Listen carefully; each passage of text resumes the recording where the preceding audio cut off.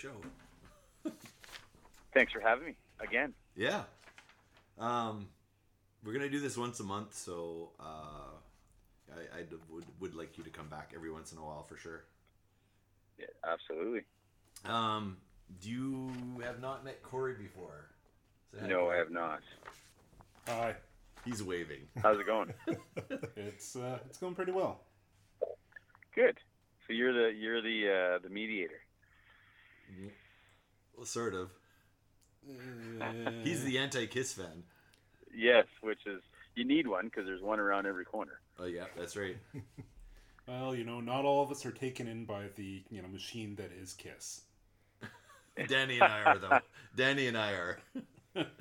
I've got a touch of it, but not as bad as these guys. Yeah. I'll just say this: I'm not going to be buried in a Kiss coffin anytime soon. Did you pick yours out, Danny? Who would wear a Kiss costume? That's ridiculous. I don't know anybody that would. In the right mind, anyway. So when did you get into Kiss? What started you off to Kiss? Like, what was your intro? How deep did you dive in? My intro would have been as a 5-year-old, probably going to my cousin's house, our cousin Randy's house, in Dieppe, and he had this Kiss. I know what it is now. It was a Kiss Alive tube, this massive poster of Gene Simmons, and he had it behind his door. And I remember our Aunt Jan told us to go, told me to go play in his room because he was gone to school. And I was having a time, and I decided to shut the door because they were watching TV. And I shut the door, and I saw the poster, and it scared the living crap out of me. I started crying, freaking out. I opened the door, ran out. Like I said, I might have been 5, 6 tops. So that would have been my first quick introduction. So right away, then I was no. And then I went to your place in Shediac, and not much later, I wouldn't think. And I Love It Loud had just come out, so I probably would have been 6 because that was 82. Yep. And you guys had satellite, so you had MTV. Oh, yeah. And you showed me this video. You're like, you got to see this. And instant flashback to to being scared in Randy's room. But I couldn't look away as much as it creeped me out, especially with the video, with the melting phone and the eyes and all that, at the end of the video. As a 6-year-old in the 80s, that was top notch, right? That was top notch effect, and yeah, that still freaked me out. But I was more interested at that point than I was scared, and I never forgot that. I still remember. I could explain to you the layout of the living room where you were sitting. I still remember what that living room looked like you guys had there. And that stuck in my mind. And then I kind of, forgot about it. I lived in the country, and all our parents listened to were country and Western. So, but then I had a friend. We were renting videos. I used to watch a ton of movies when I, 12 years old or whatever. Yeah, and Kiss Exposed was part of the rentals. And we didn't really know much about Kiss, but there was a bunch of girls with bikinis on it. It wasn't R-rated. we could probably rent it. So we rented it. Because they don't check ID. Renting, they never checked ID. I rented a lot of R-rated movies back in the day. Yeah. If they kind of knew you and they knew your parents, I found it was a lot easier, in this small town, Again, it was a music video, so they probably... Anyway, so we rented it. But that flipped the switch. That was the... seeing the old footage and seeing, it's an exaggerated story, obviously. That movie's pretty hideous, but it's still pretty awesome, just the footage and the costumes when they go through that fake museum of all the stuff. And I was just, the music got me, but the story got me, and the makeup and the costumes got me, and just everything. They just seemed like such a cool band. And from that point on, I remember I hopped on my street and trail dirt bike the next day, and I took the marsh from Dieppe all the way to because I wasn't legal age to drive yet, right? I was probably only 12 or 13, and I drove to the mall. I went and bought Kiss Alive 2, I believe was the first one. Is that what you bought? That was your first? That was my first one, yeah, because it had a lot of stuff that I recognized from the VHS tape. and I knew that the makeup era was a bit more my thing. I liked the non-makeup era, but all they were showing at that time for Exposed was Asylum, Animalize, Lick It Up, and Crazy Nights. So it wasn't as much of a draw to me as 10 years of makeup and members and the secrecy behind it, I guess. You know what I mean? Like, it was still, even though they had their makeup off, there was still a certain, I don't know, I wanted to know more. I needed to know more. I needed to learn more. I needed to hear more, something about it. And then from there, I just started every week I'd save, I think my mom was giving me like $5 a day for lunch. And I'd eat off $3 and I'd save $2 every day. And then Nice. I'm dead serious. I did this for about maybe a couple of months. So I could build up a good amount of cassettes. I bought the Ace Frehley solo album, Dress to Kill, the first record, obviously. Anything I could find. The original, they had changed Creatures, so they had the non-makeup version of Creatures of the Night. Yeah. So I bought that, and I thought that was what a ripoff, because I was like, well, wait a minute, in the video they've got makeup on. and then it just freaked out. And and then I met people at school that were Kiss fans, and because there's only a couple, you knew who you were. You had your own little club, and Kiss was definitely not cool to like in 89. I wanted to ask you about that. Did you ever get beat up for listening to Kiss? Not beat up, because I was a pretty stocky guy, but I was definitely like, people would poke fun at my Hot in the Shade shirt because it had fluorescent pink on it, because it's 89, of course it does, or 88, whatever year that would have been. And people thought I was funny because I liked Kiss, but they still associated Kiss with a non-makeup Kiss, right? They Heaven's on Fire and Lick It Up, the makeup Light. years were kind of, yeah, exactly, with the bouffant hair and the makeup and all that. Basically the Paul Stanley Kiss, Yeah. Let's just bear in mind that this was probably the years too when the people that were beating you up were probably wearing those skinny leather ties and the long sleeve shirts that hung over their jeans. Exactly. Wow. So yeah, people. It wasn't. You definitely weren't cool if you listened to Kiss during those eras. If you were my age, like, why is this 15-year-olds so into Kiss? Like, they haven't done anything relevant and blah blah blah blah blah blah blah. So who was the counter band? So if they're mocking that for you, what was the counter band? Like, what were they listening to? Well, I wasn't a banger, but I was hanging out with people that were more into heavier music. So Motley Crue, Metallica, obviously. Metallica was so huge at that time. Hang on a sec. So you were fighting guys that were into more metal.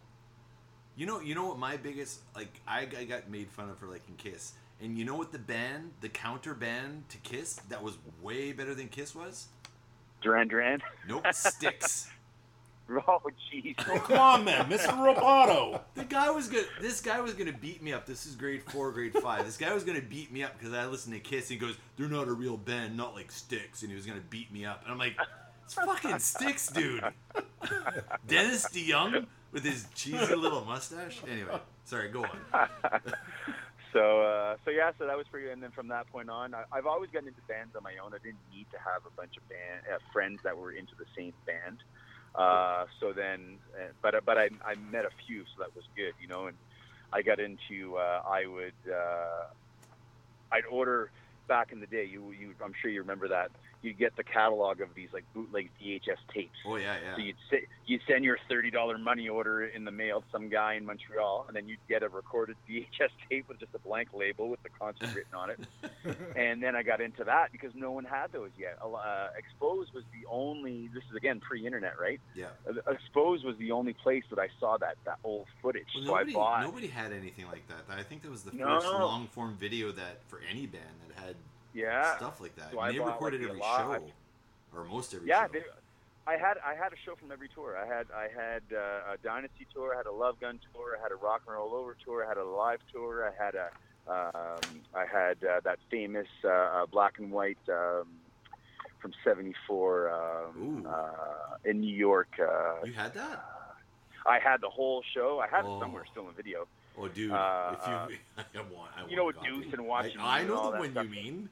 Yeah, it's a killer front to back. Like, they're just on fire. I've seen like about 4 or 5 clips from it, and that's it. Yeah. I used to have the whole thing, and then I would get them on audio as well, because you can get them on audio, and they put it like a whole bunch on a 90-minute tape. So then I had Kiss's original demo, Eddie Kramer did, tuned to a standard pitch. Yeah, I have all that the too. tunes. I have that. That's yeah, really it's so good. weird. Anyway, so and then I met people that were Kiss fanatics, so then it just kept rolling and rolling, you know. So that was kind of it. But it was definitely that day. I still remember picking up the cover at Midnight Video, looking at the Exposed cover, and remember Midnight Video time? Midnight Video. We used to go and rent movies there because they had a better selection. We used to drive to Moncton to rent. That's in Moncton, right? Yeah, well, free Blockbuster. What you have is all little mom and pop places. This is the closest we would go there, to a video and franchise. We go rent Porky's a bunch of times in a row. Well, Kiss Exposed is pretty much the same thing. Yeah. So now, Wicked Lester. Yep. Okay, so before the dawn of the internet. I don't know how many people were actually aware of the band that they were in prior to being named Kiss. Were you aware of what they had done prior to their first album? I was, because I had these catalogs, like I was saying, of bootleg stuff, right? So you could get the Wicked Lester demo. You could get, which I got. You could get. Yeah, I have it too. Okay. What was Peter Chris's band? Chelsea. Chelsea. I forget. Do you have that? Well, I had a few clips for you. There was no full thing, but like Okay. 2 or 3 songs, Yeah. and it sounded like crap. You had to really listen. It was like course. probably 18th generation, you know, 2 ghettos, one in front of the other. But and I try like crazy. Of course, massive Ace Frehley fan. Couldn't find anything on him. No, of course not. But I definitely and you know, the different versions of the Kiss songs that are on the Wicked Lester, you know, cassette and stuff. But so yeah, I did know, but I kind of stopped digging, because when I heard Wicked Lester, I could see what they were getting at, but I could also see why Paul and Gene wanted to do something different, you know, and move on. So still an so yeah, entertaining no, I piece was of definitely history, aware. though, that's for sure. Like I've listened to it a lot. Because it's different. It's a different version of some of the original songs. And I like some of the other songs, as cheesy as they are. Yeah, absolutely. Well, you can see what they're kind of, again, you think at the time, right? New York City at that time, there were so many bands. They would have been hearing so many different kind of pioneering sounds, not knowing at the time that they were pioneering sounds, but going on. So the creative juices must have just been incredible for all those musicians in that area at that time, you know. Yeah. Wow. Good Todd. Yeah. Well, when you were talking about Randy's his room, that was kind of my introduction to a lot of music. I mean, the Kiss, the albums, the Alive, was it Alive 1 and Alive 2? I don't know if It was you had Alive both. 2. And I remember, for sure. I think we borrowed the album one time, playing it, and I had the Strat that I had. It was all single coils, right? And of course, and they're playing Les Pauls and whatnot, so it wasn't very thick, the sound that I had. So it didn't sound that great, but I do remember borrowing those albums, and also that's where my first introduction to Rush was with Exit Stage Left and 2112, because he had those two also. And for some reason, the tape deck that he had, there was a switch on it that was called wide. Oh, yeah. And when you hit that, it was like the whole room just opened up. Do you remember that, Danny? No, I don't remember that. Shit. I remember that. Well, Randy was a lot older than me, so I never really, like, as a kid, we never really hung out. You know, he babysat me probably a couple times, but that would have been, so no, I don't remember that. But why? Yeah, it was probably some sort of a pre-stereo, or kind of like a stereo or something like that. I don't know. Weird. Yeah, it was cool though. I remember just click that switch and like, holy. Yeah, and then he had the 12 string in his room, and I think a 6 string also, I believe. But I do remember never seen him play though. What's that? I never saw Randy play. Did he actually play? I don't know. Well, I'm sure he did. We just never heard him, I guess.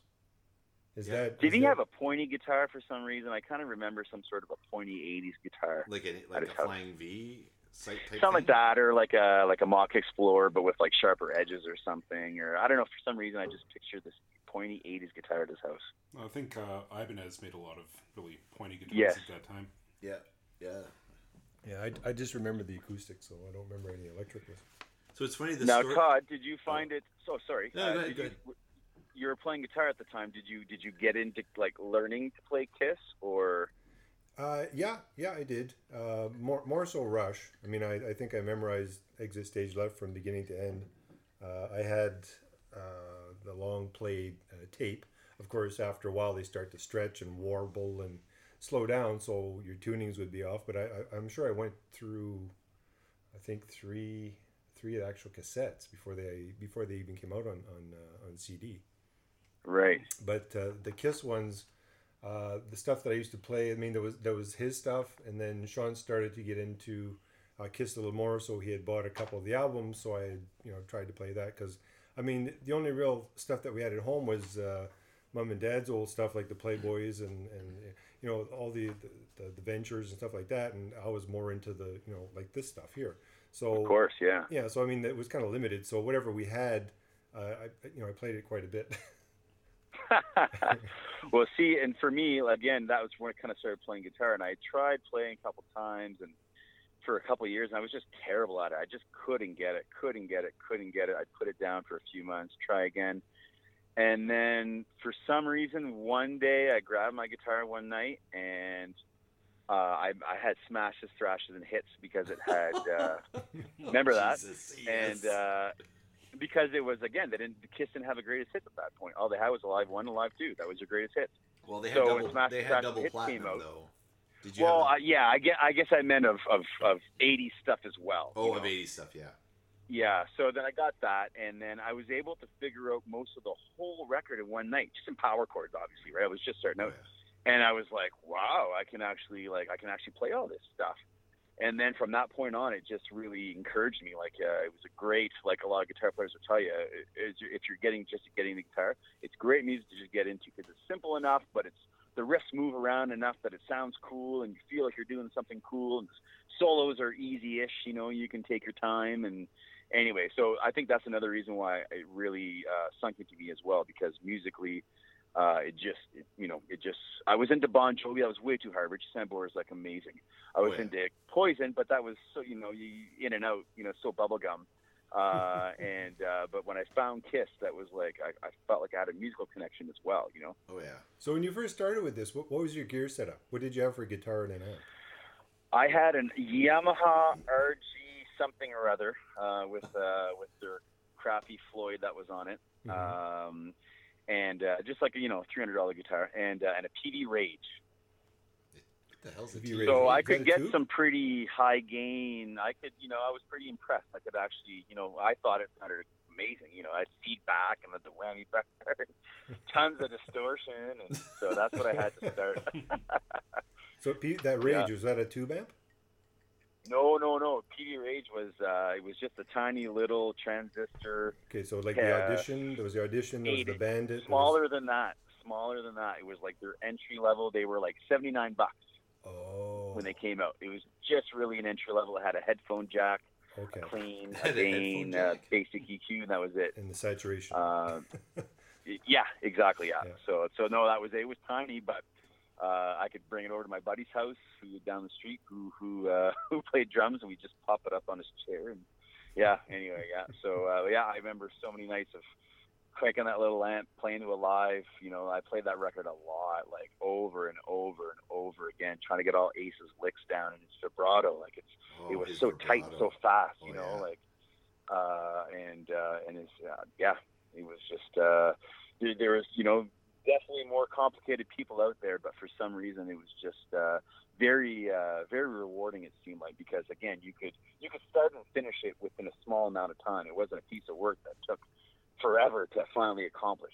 When you're beginning, that's very important. I think, and I learned that as a teacher. If you try and overwhelm your students, there's no way it's not going to fly. I think the same thing applies, like, because I obviously don't play guitar, but I play drums, and learning the Kiss stuff was actually easier to do. Oh, totally. I know lots of drummers who cut their teeth on Peter Criss because, again, it sounded cool. It wasn't but complicated, but there was enough complexity, enough, like you said, like enough changes that it was fun. And like he did different types, like he had a different background as a drummer, Peter Criss did, like, than anybody else. He wasn't very Led Zeppelin. He was more like Gene Krupa and all that kind of stuff. Like, and that's what I liked about it. There was a swing to the way he played, and that's how I still play to this day. Like, still to this day, like I still have that Peter Criss swagger or whatever. Like, that's how I play. It's the Peter Criss shoulder strut. Like, and you see, I always that's exactly tell, it. Yeah. Yeah, I can always tell a drummer when they've listened to Kiss and they don't even realize they do it. Danny Bourgeois still does it. Then they play, and their shoulders just moving that Peter Criss strut. Big Sugar's new drummer, he's a massive Kiss fan. I know him from Moncton, and I caught him one night. There's a new tune that they're doing at a gig not long ago, and it has kind of a strutter, douchey kind of feel, and I saw him doing the shoulders, didn't even realize it. You know what I mean? Like he's like, "Oh my God, you're right." Do I do the shoulder, Todd? You see me play the shoulder, the Peter Criss.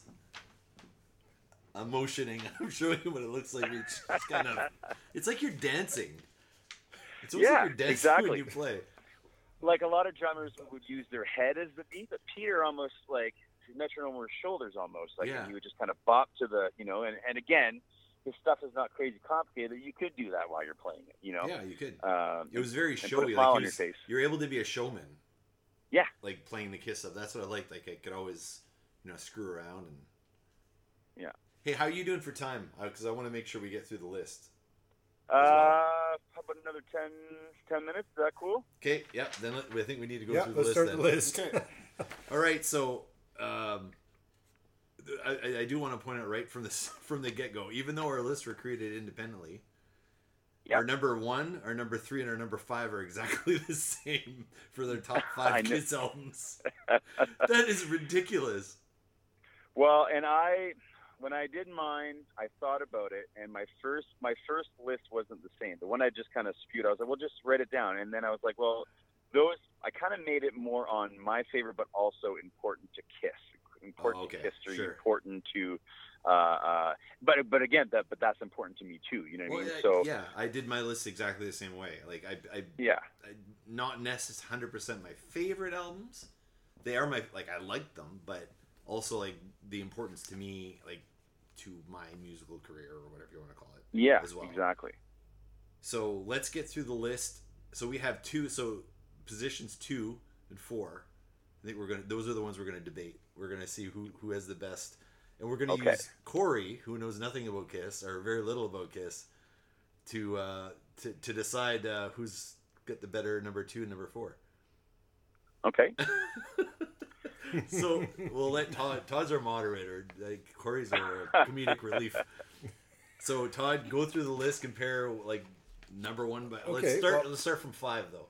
You want to start from 5? Yeah, and then count our way down. Okay, so you want me to tell you what number 5 is? Well, because nobody knows. Just okay. Well, number 5 is "Lick It Up," which was debuted in 1983. This is when they had no makeup. Well, they did have makeup. I mean, Gene was very pretty back then. Well, eyeliner is a little different. Well, no, he had the blush. He had rouge or blush or whatever.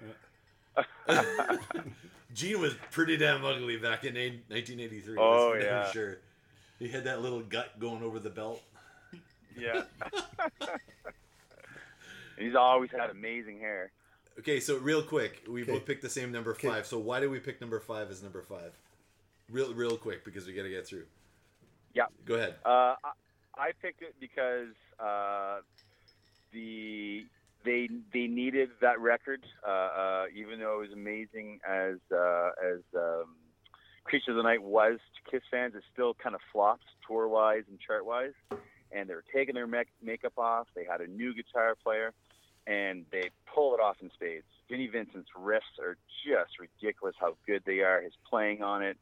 They totally changed their writing style with the times. Well, Vinny co-wrote 8 of the 10 songs on there. I know. I think that was huge. That's what they needed. They needed a really catchy songwriter to come in. And as much as I love Ace, having Ace just rehash the same old kind of stuff would not have cut it. Yeah, for sure. They needed something. There's a trend that Paul Stanley always said. A trend is your friend, and that's something that someone in the industry had told him, and that's when they went for "I Was Made for Loving You," that was his point behind it. When they did more 80s style music and look, that was the whole point. Do we want to get left behind, or do we want to keep going? That's right. So I just think they knocked it out of the park. Personally, it's a great album myself. I think it's awesome.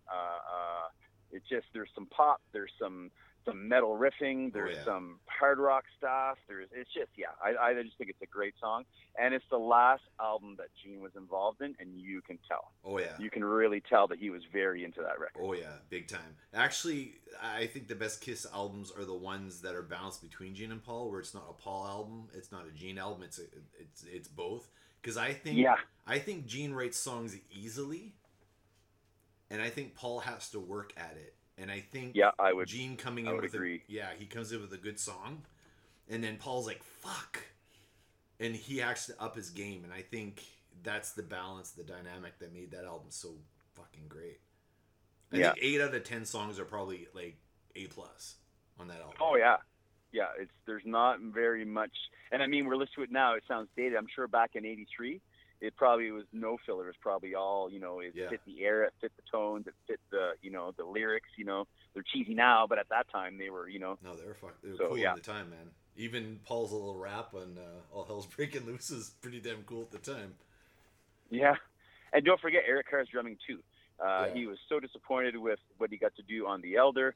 Finally on Creatures, he gets to really pull off what he wants to do, and then he's in his comfort zone, and then he's got this killer guitar player to play with.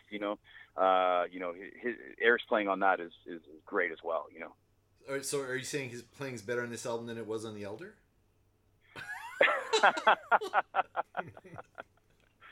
I'm sorry. Okay, Todd, go to number 4. Let's keep going. Okay, well, the ones that you guys picked together. Okay, number 5 was Lick It Up. Okay, number 3 you guys had picked together, which was Dress to Kill, 75, released, and then the debut album was 74, the Kiss debut album. Now, you guys had number 2. Let's see. Let's start with 4 though. 4? Okay, 4. Sean's was Asylum. Yep. I know you're shaking your head. Which was in 85, and Danny's was Creatures of the Night, and that was released in 82. So why Asylum, Sean?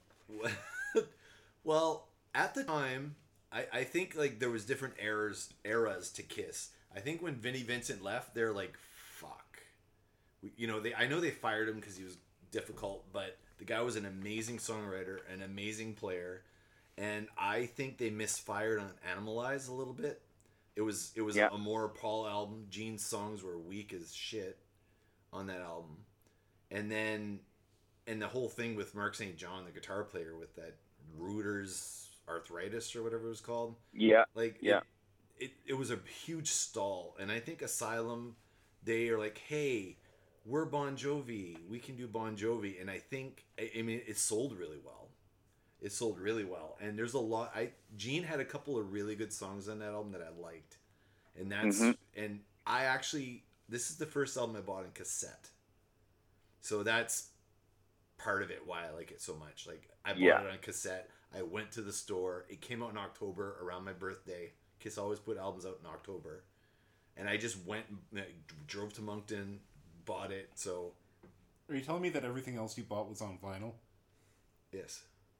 You just totally dated yourself. Well, if I gotta date myself, because if I don't, who else is gonna date me? Okay. Oh God. Okay. So your choice. Go ahead, Todd. Yep.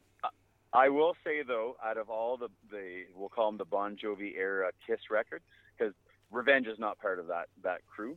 Mm-hmm. So you've got Animalize, Asylum, Hot in the Shade, and Crazy Nights. Yep. Asylum is the best. Yes. I will definitely give that. Yep, Bruce's guitar tone is great. Yes. He shows off. Who Wants to Be Lonely solo?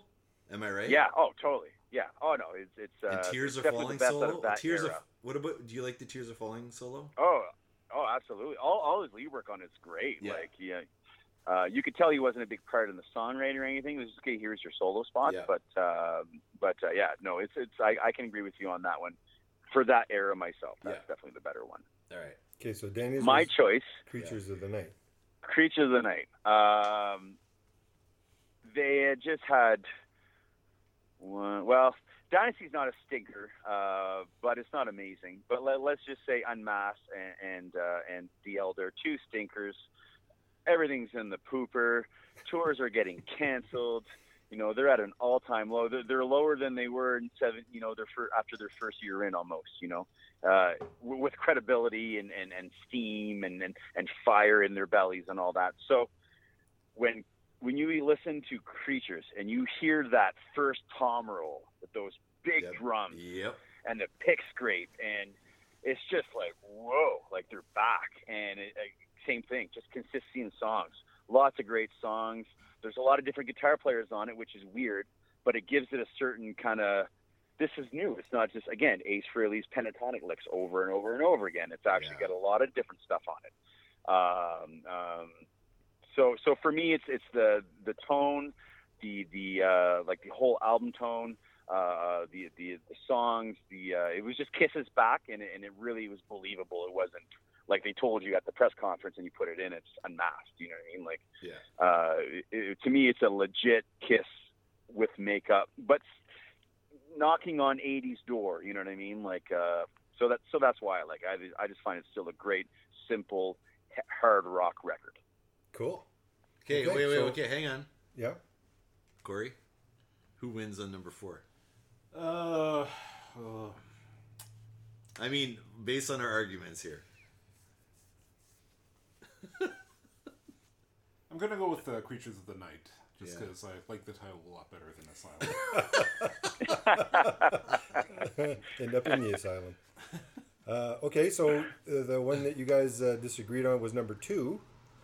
Sean's was Revenge, which was released in 92, and yours was Love Gun, which was released in 77. So who wants to go first? You go first this time, Danny. Okay. Reason why I picked Love Gun there was because, again, one of the things it was a real Kiss record, and to me, real Kiss record is all 4 members. So Ace is singing a song on it, which hadn't happened yet. Peter's got a song on it, and Paul and Gene. Barely any bands were doing that, and could do that. To me, Destroyer it's not a Kiss record. It's a good record, but you can tell that, there was a lot of production going on there. There was a lot of non-members involved. Hey, just as a quick note, Danny, for Destroyer, it was voted one of the worst albums on when I posted this. Oh, on really? Yeah. I've never been a massive fan of it. I understand the pieces of it, but to me, I probably haven't listened to Destroyer front to back in, I don't know, 20 years. It's just not it doesn't grab me. No. But sorry, going to Love Gun. I just wanted to bring that Love up. Gun had, so they get away from the overproduced stuff. Then they do Rock and Roll Over. They try and rehash Beth with Hard Luck Woman. The recording doesn't sound all that great. The songs are good, but Love Gun, to me, it's like Kiss and Just to Kill. Everything falls into place. The album tones are good. The songs are good. Ace is playing is on fire. Again, they're all singing a song, which no bands were doing yet. But they had the cockiness of the Fame and Fortune, and you can hear them. You can hear that strut in their music, the confidence too, right? So I just find it such a great, complete album overall as a Kiss record, and that's why I picked it. Yeah. Ooh. Oh, you're swaying me. Okay, justify yourself, Sean. Okay, well, I know for number 2 it seems kind of strange, but Revenge for me, Memories and everything else was they got Eric Carr passed away. It was tough and all that sort of stuff, and they really had to come back with some solid songwriting. Interestingly enough, Vinny wrote, I think, 2 songs or 3 songs on there. 3. Was it 3? And yeah. They wrote the songs for the album, and then it wasn't good enough. And then they went back and then revised, and then it wasn't good enough. And then Bruce came up with these amazing solos for the album. It wasn't good enough. Do it again. Do it again. Get it right. You're playing too many notes. Slow it down. They worked so hard on this album on the songwriting front. It showed. There's only one super weak song on that album, and I think you know which one it is, Danny. Yep. But look at yeah, you. Exactly. That's a piece but I of mean, crap. But other than that, I think I like every single song on this album. I think. I do too. If we had if it was a top 7, it probably would have been in there. Or top, 8, it would have been in there. I agree with you on all that. The songwriting is killer. But the tones are. Go ahead, sorry. But Gene started writing songs again. Instead of just phoning it in, he actually busted his ass. And when Gene busts his ass, it's a better song than a Paul song a lot of the time. Yeah. He doesn't bust his ass half the time.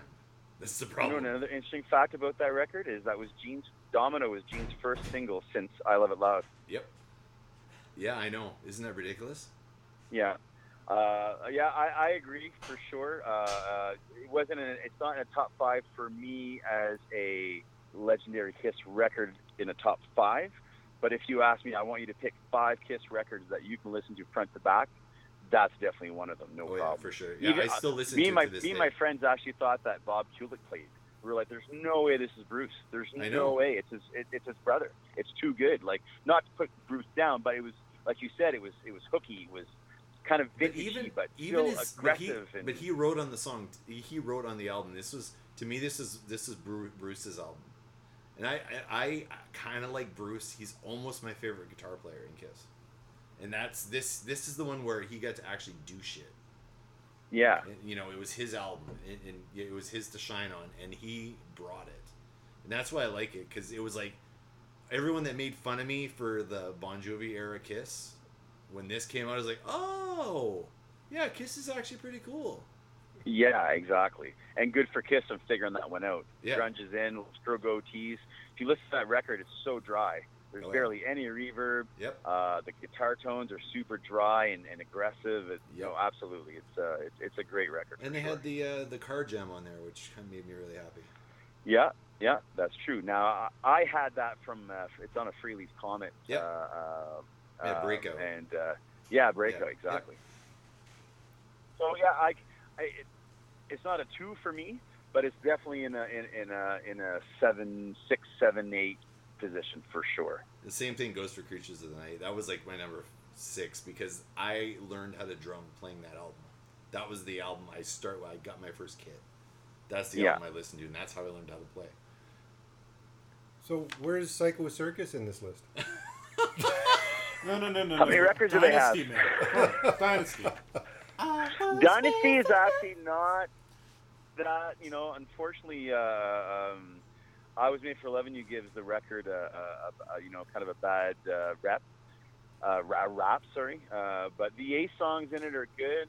The Ace songs are, Ace has proven a point on this one, I find. Oh, totally. It's showing that, he's coming off the high of the solo record. Anton Figg's drumming's killer on that record. Oh my God, no kidding. Anton Figg was the ghost Gene drummer, barely played bass on that record, just like I forget what other Dynasty or Destroyer. Barely played bass on it. Who was playing bass on it? I don't even know. Just random guys. Just random guys. Random guys. He same as he doesn't even know who played on Detroit Rock City. It's just he wasn't there. Bob knew a guy. He knew the lick, and Gene knew it wasn't really right, and he brought a guy in and nailed it. And Gene showed up at the studio the next day, and Bob said, "Here, I got a guy to come in." And Gene's like, "Man, that's awesome. Let's keep it." So on that note, did you play all the guitar in Thunderfunk? No, I didn't. I didn't play any actually. Was it Bob Kulick? No. It kind of sounds Bob Kulicky. What were you playing on the album? Were you playing bass on the album? No. I played I played guitar on the whole thing. I'm just joking. Oh my God. We did actually. I don't know how much time. How much time you got? 3 minutes? I should probably wrap it up here. Okay. Yeah, I should probably wrap it up anytime. Yeah. All right, we're gonna keep going, and we're gonna do a second episode. But thanks for doing this. This is fucking fun, actually. Oh, this is again, I told you I was probably going to talk your ear off. There's a lifetime of ingrained and embedded memories and feelings, and that's the cool thing about when you're into a band, especially a band that has a deep catalog and a deep history. And as much as it's not fun to go through member changes, when when you're looking back at 30 years, well, then you have all these characters. Like I was giddy when I found out that Vinnie Vincent finally crawled out of whatever hole he was living in, Oh, you know, God. just out of curiosity, just Yeah. out of, you know, like, he's kind of one of those guys, you know, like whatever happened, you know, like, Yeah. well, the Vinnie Vincent invasion records happened, and that's why he disappeared. But Hey, I mean, yeah, like, Can we do this again? And maybe I want to cover some Vinnie Vincent shit. yeah, totally. So just one last thing. Okay, so you're talking about when you were in Randy's room and you turned closed the door and you saw that big picture of Gene. Yep. At what point? Because I know you've been in the Kiss tribute band and you've been playing Gene. Now, at what point did you figure that that's what you were going to do? 5 minutes later. You obviously got over your fear of Gene when you saw Yeah, him. you mean like with Kiss? You mean, or in general? Was it kind of like a Batman thing where, you know, to get over his fear of bats, he dresses as a bat? Do you mean like with being a Kiss fan? You mean, or playing? Well, yeah, like you saw him there, and I'm sure it's like anything else. When something shocks you, or even if you're afraid of something, sometimes some people will face it and they'll actually do the thing that they were afraid of. So it's kind of like you saw him and it just kind of startled you, but you just saw him as like, wow. And it's like, I wanted to be that. Like, well, you know, and again, when you think about it, it kind of, you know, you have a different perspective thinking all those years back. But when it's like I said, when Sean put the I Love It Loud video on, because he had recorded it, so that's why he could put it from the start. And again, my instinct was to oh, I shouldn't be watching this. I remember you being scared. I do remember. Yeah, but I couldn't stop. So I think it was that memory of that poster behind Randy's door, and I was just so in, I don't know, Gene. It was Gene. It was all Gene, you know, because of that video and that poster, right? Oh, yeah. To me, I thought that was Kiss, you know, and there was just something about him. He was. It's like, you know, it's like the Hulk. You know what I mean? Like, he's scary and he's green, but I like him for some reason. Yeah. You see a certain thing about it, you know, and I never at that point would have thought that I would have done that. But that's when I kind of knew that, you know, maybe there's something more to it than maybe I'm missing something. You know what I mean? Like maybe kind of like Fantasy Island. They used to scare the crap out of me when I was a kid. But then I kept watching it. You know what I mean? welcome to Fantasy Island. So yeah, it's kind of one of those things, you know. Yeah, and probably because I knew I wasn't supposed to be watching it, my parents wouldn't have been into that at all. Again, we had Merle Haggard, George Jones, Johnny Cash at my house. Yeah. So that was probably part of the appeal. Oh, it's on satellite. Oh, it's that Kiss band. You know, like even though again I was very uncomfortable watching it, but I could not take my eyes off it. And I remember watching the whole video start to finish. All I have to say is I'm glad Randy wasn't into Barry Manilow, because this would be a whole different conversation. Top 5 Barry Manilow albums. Why is no one listening to our show?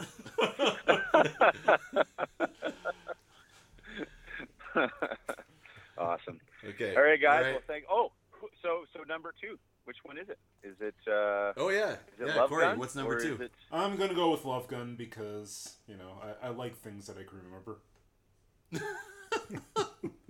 I love it. Well, and the album cover. The album cover. The album cover is fucking cool. Yes. Yeah. I mean, that again, it showed back to what I was saying. They had the cockiness of success with the women all laying there and they're standing there and they're like fakely chiseled abs and all that. Gene's got abs. Yeah, exactly. I thought he just had one ab. So cool. Yeah, good T-shirt Awesome. for sure. Yeah. Oh yeah, killer T-shirt. Yeah. And our number one was Kiss Kiss. Kiss Kiss, first album. I mean, and No you know what? I Explanation didn't have it. Required. I tried to not put that first. I tried to not I put did too. Kiss first. But the more I kept reorganizing the list and going, well, how can it not be? Look how many. There's like 6 standards classics that they still play to this day. Yeah. There's, you know what I mean? It's there's, you know, that could have been the only Kiss record, and if luck would have been on their side, they would have had a bunch of hits off it. You know what I mean? Yeah, like exactly. it's all, It's all good. The recording is good. The ideas are good. Everyone's hungry. You can tell. Oh, yeah. There's chemistry. The drumming is really good on that album. Drumming's killer. Again, Ace is like, he's original. There's no one that sounds like Ace on that record. No. Ace's problem is that he kept sounding like himself all through the years, but he still never sounded like anybody else, you know? Yeah. So it's all fresh. It's all clean at that point. Yeah. So as much as I know some people wouldn't put Kiss Kiss as number one, they'd have some sort of argument. Yeah. I don't think when you look at the body of work no. And how long all those songs have lasted, you know, to not put it number one. Yeah, Again, exactly. as a Kiss fan, but also as a Kiss classic record. Yeah. You know? Yeah. Amen. Yeah. All right. Go to work. Perfect. All right. I'm gonna go to work, and maybe we'll do this again in a month or two or something. Yeah, that sounds awesome. Okay. All right. Sounds good. Nice talking to you. Have a good night, guys. Yes, See you you too. Take care. Okay. All right. Okay. All right. All right. All right, guys. That was the. Yeah. Yeah. I think we're good. So we're gonna cap off here. See you guys on the flip side. Okay.